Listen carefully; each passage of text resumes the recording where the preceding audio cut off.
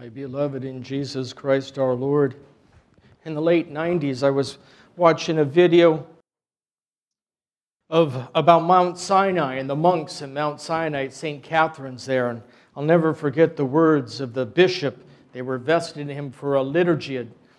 And he was putting on the vestments and he was saying, "Heavy are the vestments of a bishop, and heavy are his responsibilities." Well, I wasn't a priest then, and I didn't know anything about vestments until I put this set on. Now I have a new appreciation for his words. Heavy are the vestments.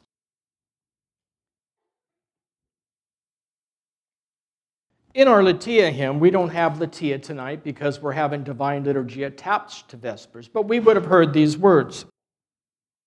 The most pure spouse, the mother of the one in whom the Father is well pleased, she whom God had chosen to become the dwelling place of his nature, had been united without confusion.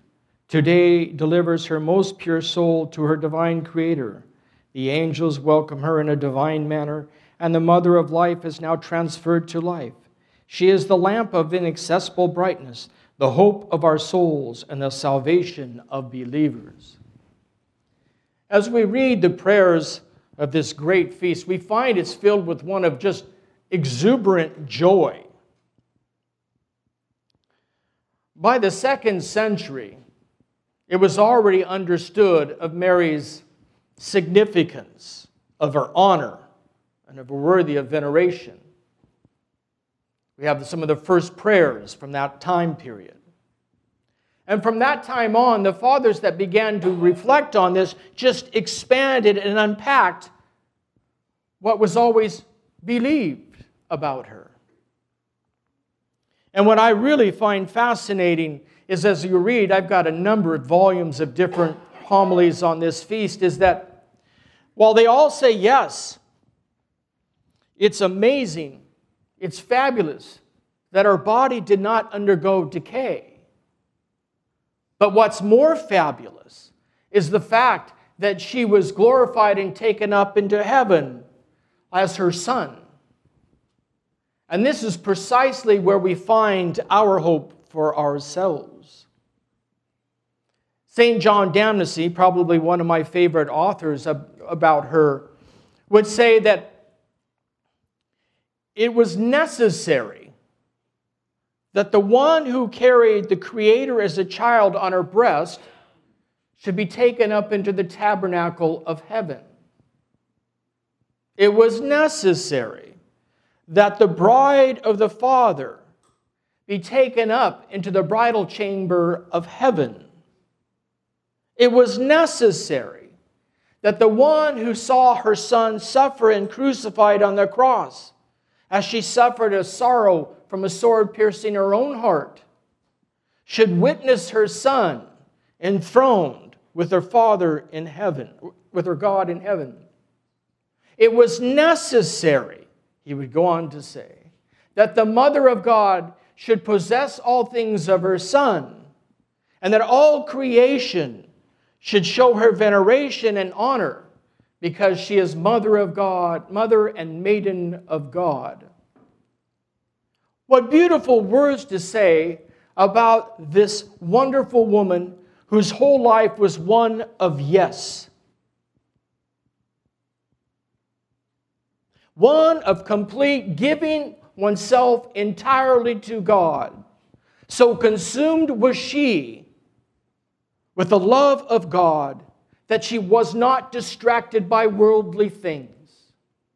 So consumed was she for the love of God that even though her Son was suffering deeply, she did not lose perspective and trusted in her God. What do we do in light of this great feast when we see a woman who is so committed, so ultimately, utterly committed? We take a page from her book. Our soul should magnify the Lord as does hers. Our spirit should rejoice in God, our Savior, as does hers. If we do these things, and if we really trust, and this is where we're most weak at, but if we truly trust, then even during the most difficult times, during those crucifixions in our life, we will not lose hope. We will see in that God will make good through it all.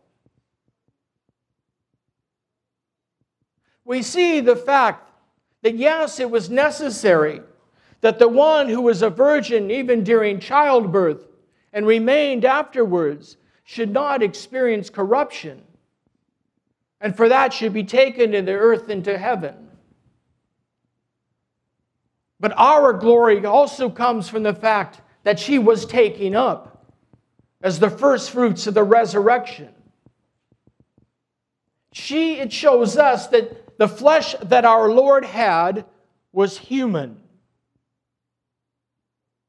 He had her flesh. He had her blood. As the fathers would say, what was not assumed is not saved. What is assumed is saved. So because she fell asleep shows us that she was like us. She was human. And the Son that was born of her was human. So you and I have salvation. And if we live our life so consumed as she was towards God, our rejoicing unstoppable, flowing over, then we too shall be taken up with her Son. This is the great feast of our salvation. It shows us where we're going. We could say, yes, our Lord did it, but He was also truly God, besides being truly man. But then we see the Virgin Mary, the most holy Theotokos, the God-bearer, also taking up and reigning with her Son.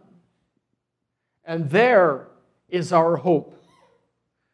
And because she possesses all things that her Son has given her, she intercedes on the behalf of each and every one of us who seek her aid. So it's a feast of hope and a feast of joy. It's no wonder yesterday, or this morning, because this morning was the pre-feast, we sang this in the Kentuckian. O peoples, dance with joy and clap your hands with fervor.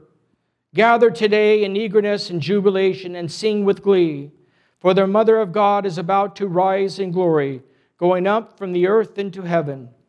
It is to her we always sing hymns of praise, for she is the Mother of God, and she is the mother of you and I, interceding always in our behalf. Let us live that life as she did. She gave us the example to follow, to turn ourselves wholly to God, that will get us through the difficult times. And in the end, we too will be taken up, and she will be waiting for us. So let us live our lives as she did. Let our souls magnify the Lord, and let our spirits rejoice in God, our Savior.